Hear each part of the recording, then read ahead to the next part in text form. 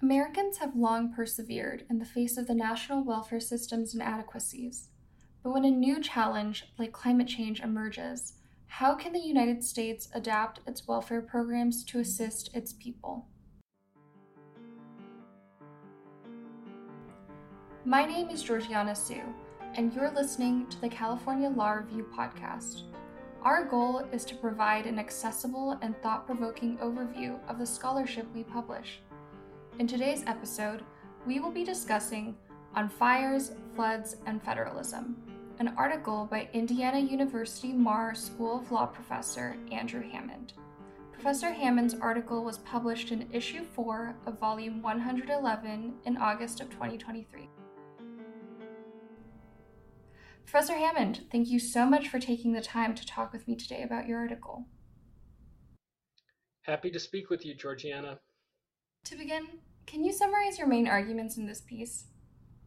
Sure thing. So the federal government in the United States relies on states and territories and tribes to administer and sometimes finance basic assistance.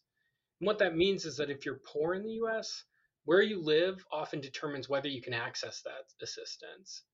And this kind of cooperative and fiscal federalism that's written into our federal law really impairs our government's abilities to respond to climate disasters.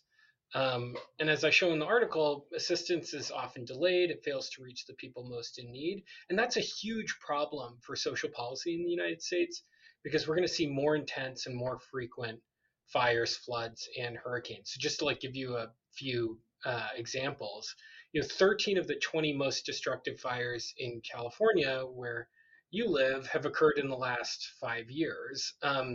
And I talk about these 3 Category 4 hurricanes that made landfall in the US in 1 month in 2017. Before that, only 1 Category 4 hurricane had hit the continental United States ever. And as you and I just experienced, right, like last month, July 2023 was the hottest month ever recorded. I'm curious what motivated you to write this article. Sure, motivation's a funny thing. I think I have a very long answer to that question, but I'll give you the short version, which is that for many years I've really been focused on in my research on how the United States responds to the claims of poor people.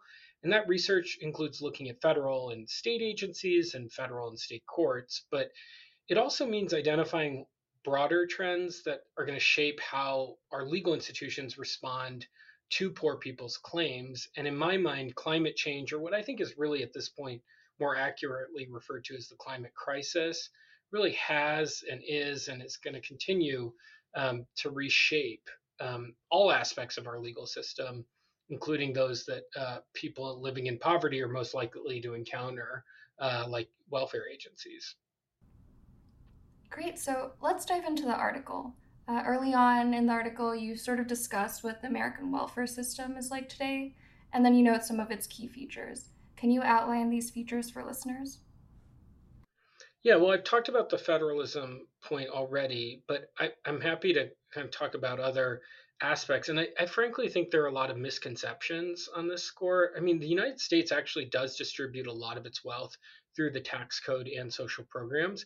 It's just that we do that through things like the home mortgage interest deduction, and we subsidize healthcare and retirement through employers.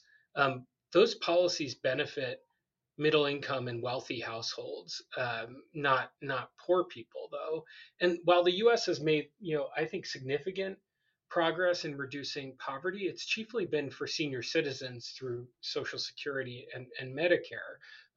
As I talk about in the paper, we do have a few programs that serve huge swaths of the U.S. population. The two that I think we should focus on are SNAP and Medicaid. When I teach poverty law, some of my students are surprised when they learn that Medicaid pays for half the births in the US and that 1 in 8 people receive assistance through SNAP, what used to be known as the food stamp program. But frankly, a lot of my students aren't surprised because their families have relied on those programs at some point in their lives. By the time I think Americans reach the age of 35, close to a third of them will have experienced poverty at some point in their lives. And by 55, I think it's closer to half. I'm not saying my students offer a representative national sample, but I do think that the prevalence of Americans experiencing poverty in their lifetimes, in childhood or in adulthood, is far more common than one might think. And economists and sociologists have shown us that SNAP and Medicaid and the Earned Income Tax Credit as well have profound anti-poverty impacts in the short term and over the life course. So, the American welfare state exists. It subsidizes middle income and wealthy folks. It does reduce poverty um, among American citizens and even some non-citizens, but that it's targeted in kind of different ways. And further in the article, you mentioned that it's really important for us to understand the quote, historical, doctrinal, and demographic backdrop of impoverished Americans. And so this would better help us analyze the impact of the climate crisis on poor Americans. Can you briefly summarize what this backdrop looks like? Okay, that's pretty hard to do. I think that that could swallow up the podcast, or maybe we could do multiple podcasts, and it might reflect some inartful phrasing on my part in the paper. But let me just highlight some aspects of the kind of context. First, the Supreme Court has interpreted the Constitution as lacking rights to basic assistance, to education, and to healthcare. But Congress has tried to create national floors for access to those kind of public goods. I think the most recent or most prominent example would be the Medicaid expansion through President Obama's signature legislation, the Affordable Care Act. But as you probably know, because you're in law school, in NFIB versus Sebelius, the Supreme Court struck down that provision as impermissibly coercing states, even though the federal government would effectively pay for the entire Medicaid expansion. And so when I say the kind of doctrinal backdrop, what I'm trying to get readers to understand is that that's why the state we're in is the state where you live when it comes to the American welfare state. So, 1 in 33 people in Massachusetts lack health insurance. Like where you're at in California, Georgiana, it's 1 in 11. But in Texas, 1 in 5 people lack health insurance. And that federalism encodes a kind of gendered and racial hierarchy. So I'm thinking of the work of political scientist Jamila Michener, that a lot of the states that have refused to expand Medicaid are in the Southeast and kind of have a history of racial discrimination and subjugation. I should say though that you can try and tell this as a story of red states and blue states. I think that gets complicated once you start looking at individual programs. But also, no state in the country can create a robust safety net for poor people, or what I would think of as a kind of social democratic safety net. Because every state except Vermont has to balance their budgets, and countercyclical programs and balanced budgets don't mix. Precisely when government needs to expand access to unemployment insurance or health insurance or food assistance is precisely when they're experiencing falling revenues, right? So the government's kind of taking in less in revenue, and they also have to spend more. And so because states lose revenue in recessions, they're not actually well suited as governmental units to expand access. So I think at some level there's a kind of structural ceiling as to what individual states in the United States can do for poor people.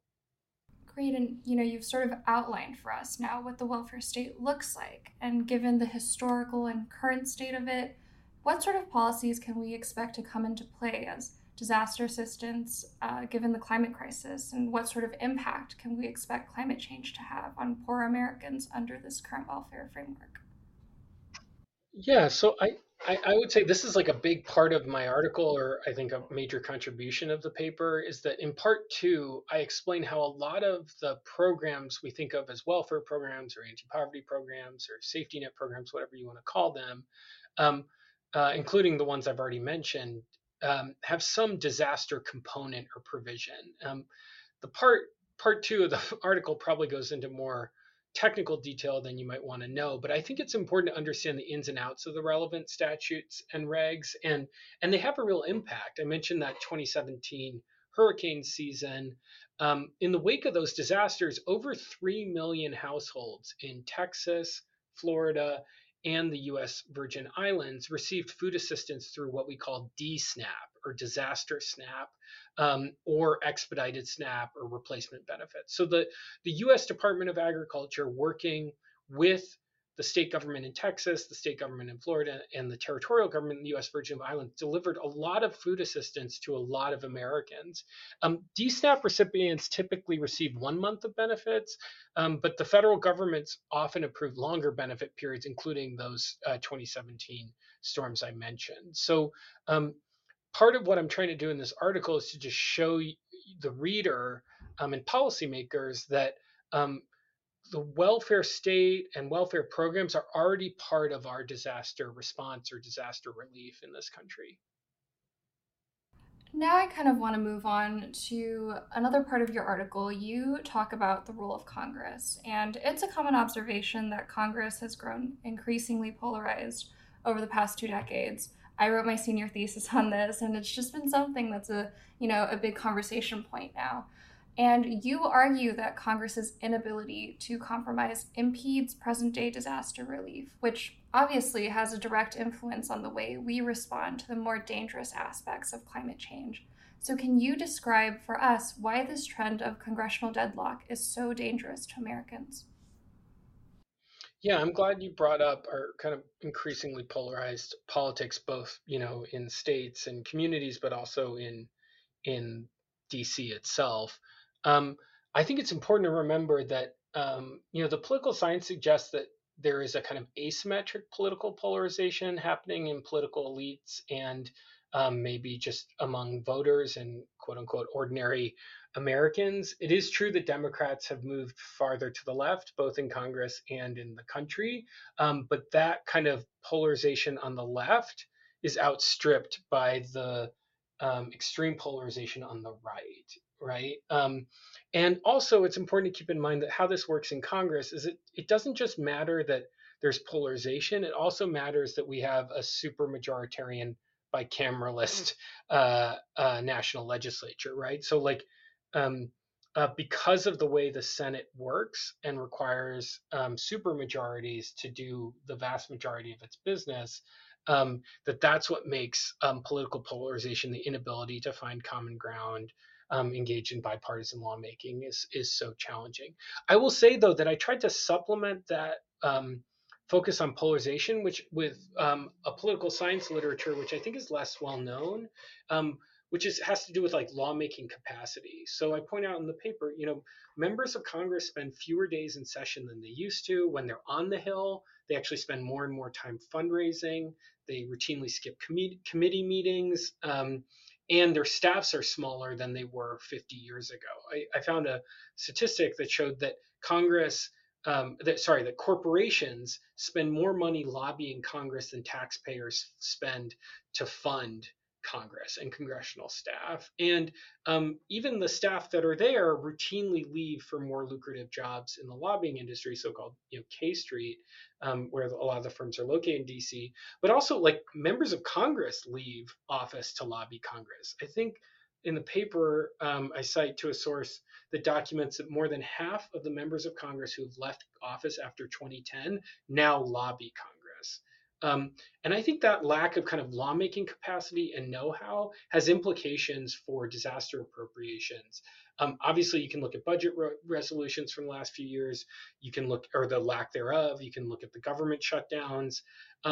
But for the climate, in the climate context, following the 2010 midterm elections, congressional Republicans began insisting on budget offsets for any disaster relief appropriations.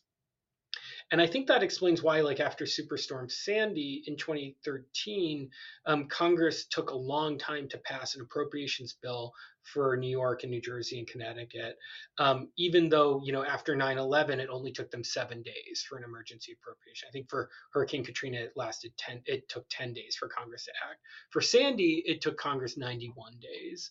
And I also point out, like, the water crisis in Flint, Michigan, it's that appropriations bill stalled in the House for over 18 months. And I think the Congress's inability to enact disaster relief in 2018 is a kind of harbinger of things to come. So let me just walk you through that. basically what happens is Congress in the fall of 2017 made initial disaster appropriations for Florida, for the U.S. Virgin Islands, for Texas, for Puerto Rico, following those storms I mentioned. Then Hurricane Maria strikes Puerto Rico later that month in September. Maria, if you recall, it's the strongest storm to ever hit Puerto Rico. It knocked out the entire power grid.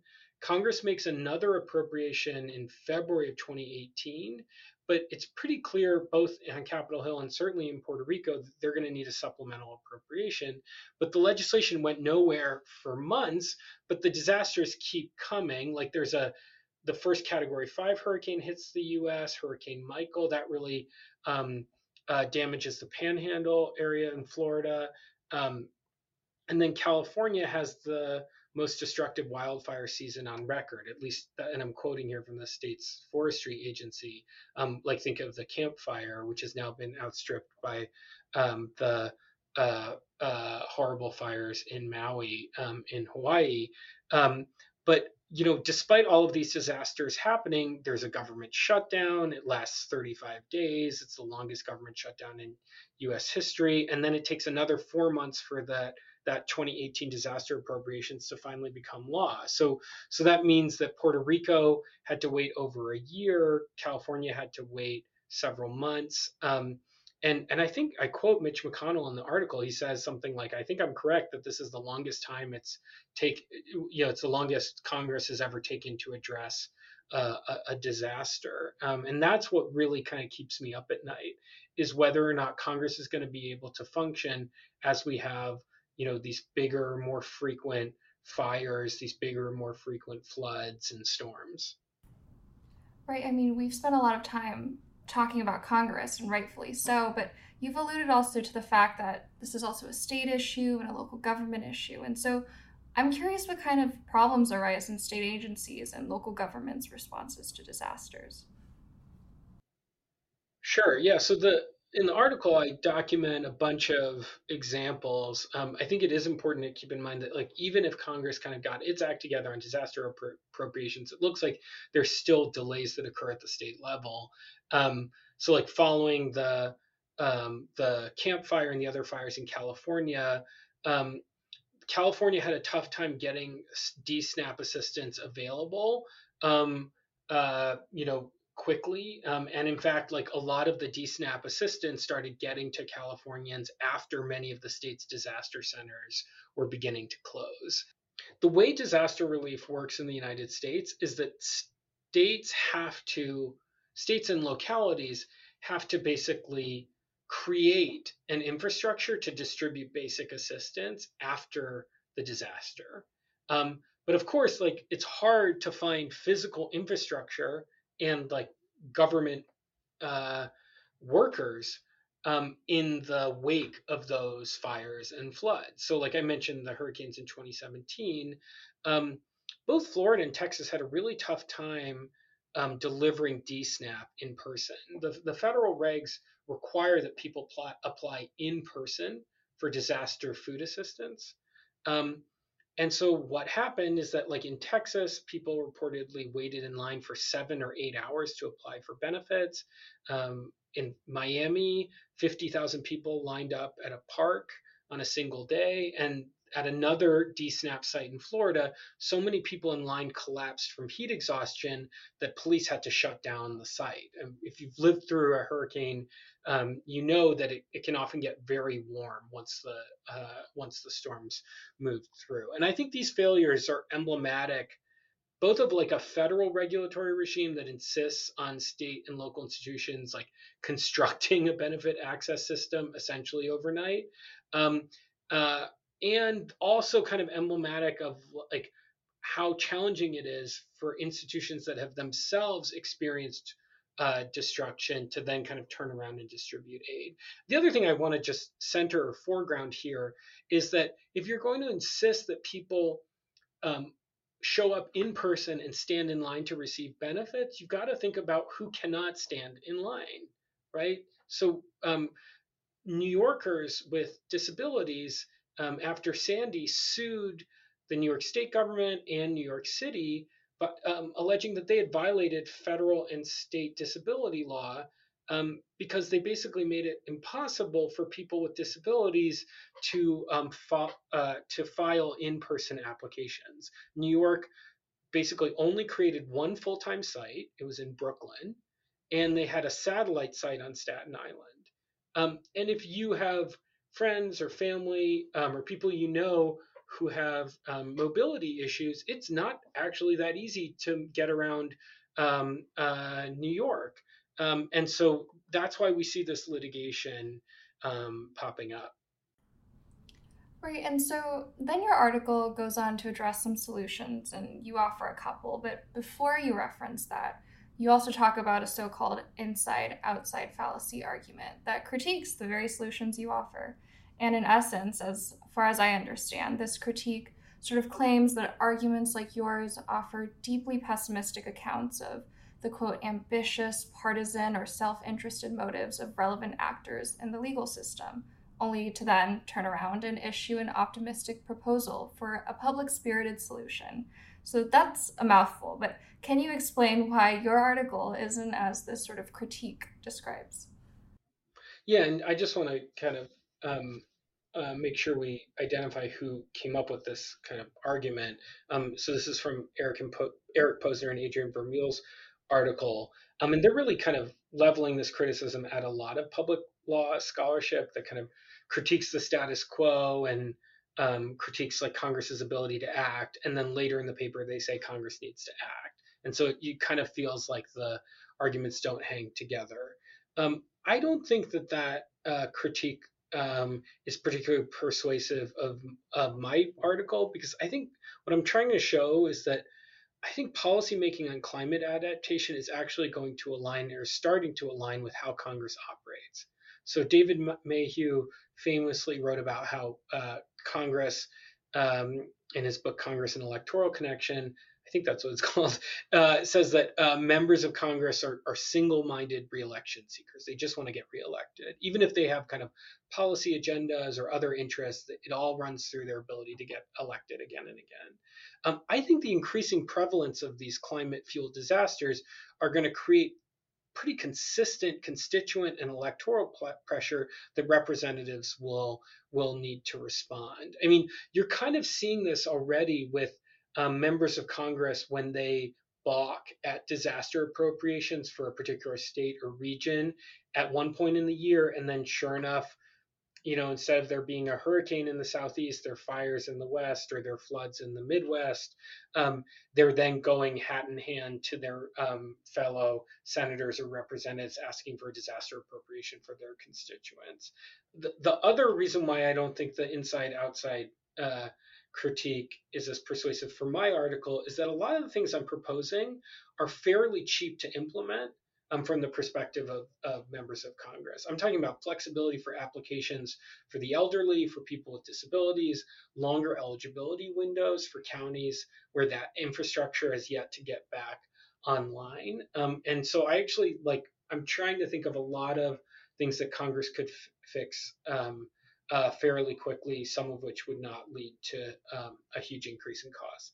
And then for the more costly proposals, I think I have to lean on the fact that there's a lot of social science research to suggest that the expansion of welfare programs, which has particularized benefits and diffuse costs, right? Like some people are getting something, and then other people they're kind of diffuse costs in increased taxes or the like, are actually more politically feasible than subsequent retrenchment. I don't think Paul Pearson teaches at Berkeley anymore, but he's kind of uh, uh, stands in for one of the prominent political scientists that have shown how this has worked in the past. So I guess what I'm trying to say here is that the breadth of the climate crisis has begun to create new realities or exigencies that demand national action.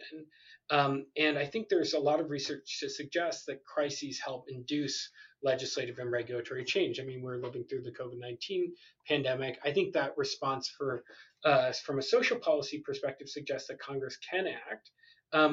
And I take a lot of hope and heart from the Inflation Reduction Act, and as a kind of blueprint for how Congress might get serious about significant climate legislation.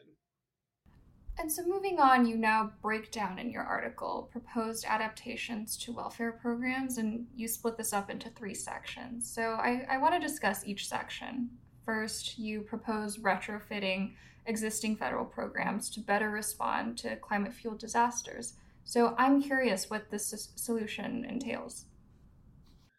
Yeah, so retrofitting existing federal programs. I think I actually have a kind of soundbite for this. I really want to make assistance, um, disaster assistance, more reliable, more accessible, and more portable in the United States. On reliability, that goes to appropriations from Congress, and trying to combat these delays. I will say Ariel Giroux Kleiman at Loyola Los Angeles and Gabriel Scheffler, who teaches at Miami's law school, um, uh, and the three of us, have another paper forthcoming in the Georgetown Law Journal that's trying to think more about this kind of reliability and appropriations and kind of automatic legislation. In terms of accessibility, I think this isn't a surprise given what we've talked about. I think that Congress should make it easier for the elderly and for people with disabilities to access assistance, and that could be through pre-registration, before these disasters strike. It could be through online or telephonic applications. And in terms of portability, I don't think federal relief should stop or stumble at state borders, because no storm respects state borders. So we should have a federal law that requires or at least permits state agencies to accept and honor applications and existing benefits from people who previously lived in another state, right, or displaced or something like that. So thinking about, like, given the fact that the state of Texas administers the food stamp program, the SNAP program, and that might be slightly different from the state of Louisiana, how can we make sure that someone who's fleeing a storm in Louisiana can still get the critical assistance they need if they are temporarily in Texas? Right, and so part and parcel with any discussion about how the federal government can be improved is also how the state and local government can react as well. And your second proposal has to do with how state and local governments should respond in the instance that the federal government fails to react effectively to the climate crisis. And so, can you explain this second proposed plan of attack on the state and local level? Yeah, so I think it's always worth considering what states should do in the absence of meaningful national action or while they're waiting for Congress to get its act together.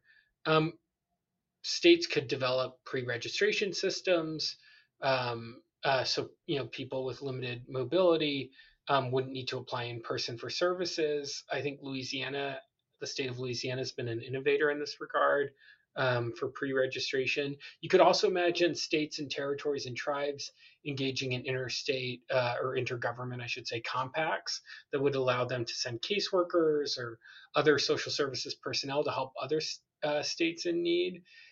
These ad hoc arrangements happened after Hurricane Katrina and after Hurricane Rita. Um, Obviously, as the climate crisis intensifies, which it seems like, given the science behind it, that's basically guaranteed, at least for the short and medium term, it's going to become a lot harder for a state to volunteer its own personnel to another state because they might be worried about depriving their own agencies of the resources they need to respond to a disaster that occurs in their borders. Like, is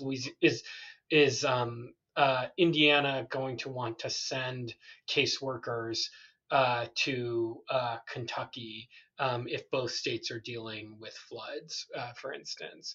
Um, but I do think that interstate compacts or intergovernment compacts among states really across regions that might experience extreme weather events at different points in the year could continue well into the next decade.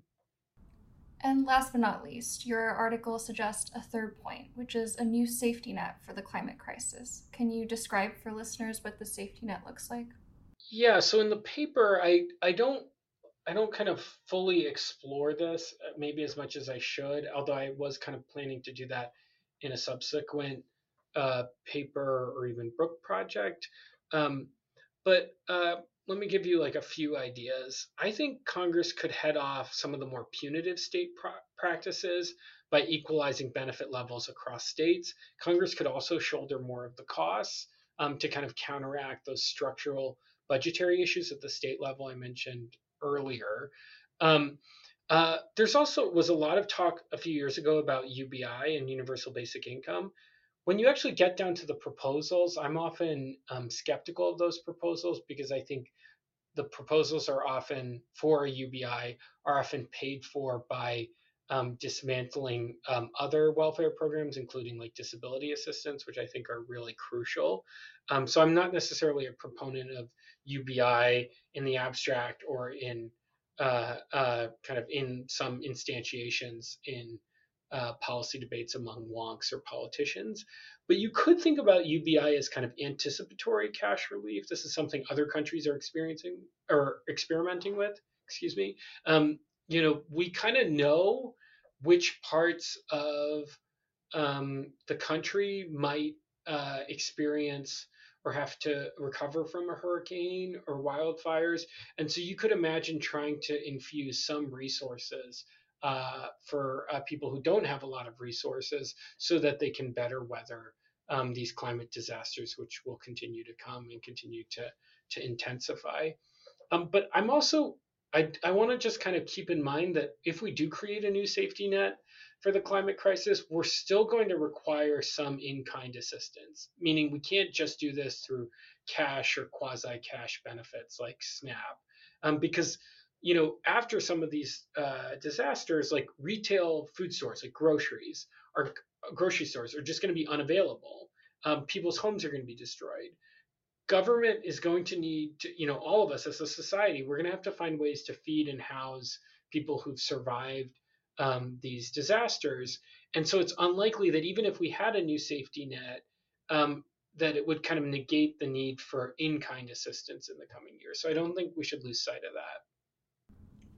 And finally, what do you hope a listener or reader takes away from this episode?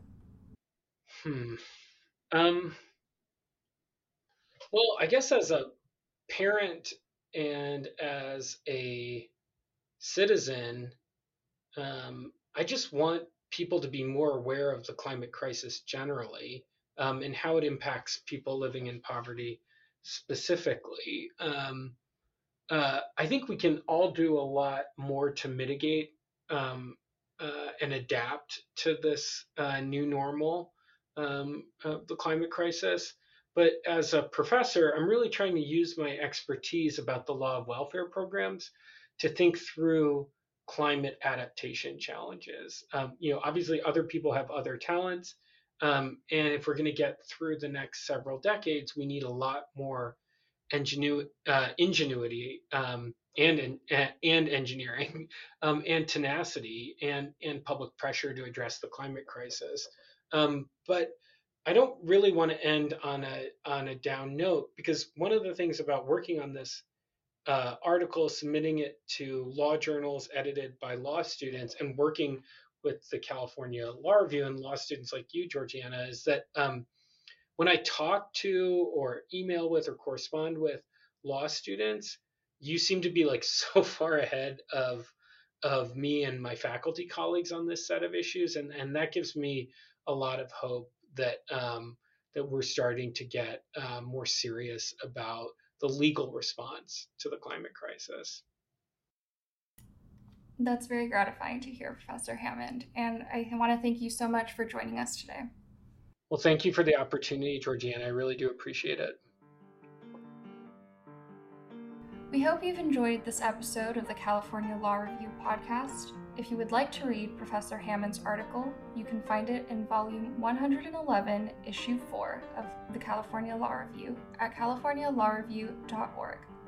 For updates on new episodes and articles, please follow us on Instagram at California Law Review.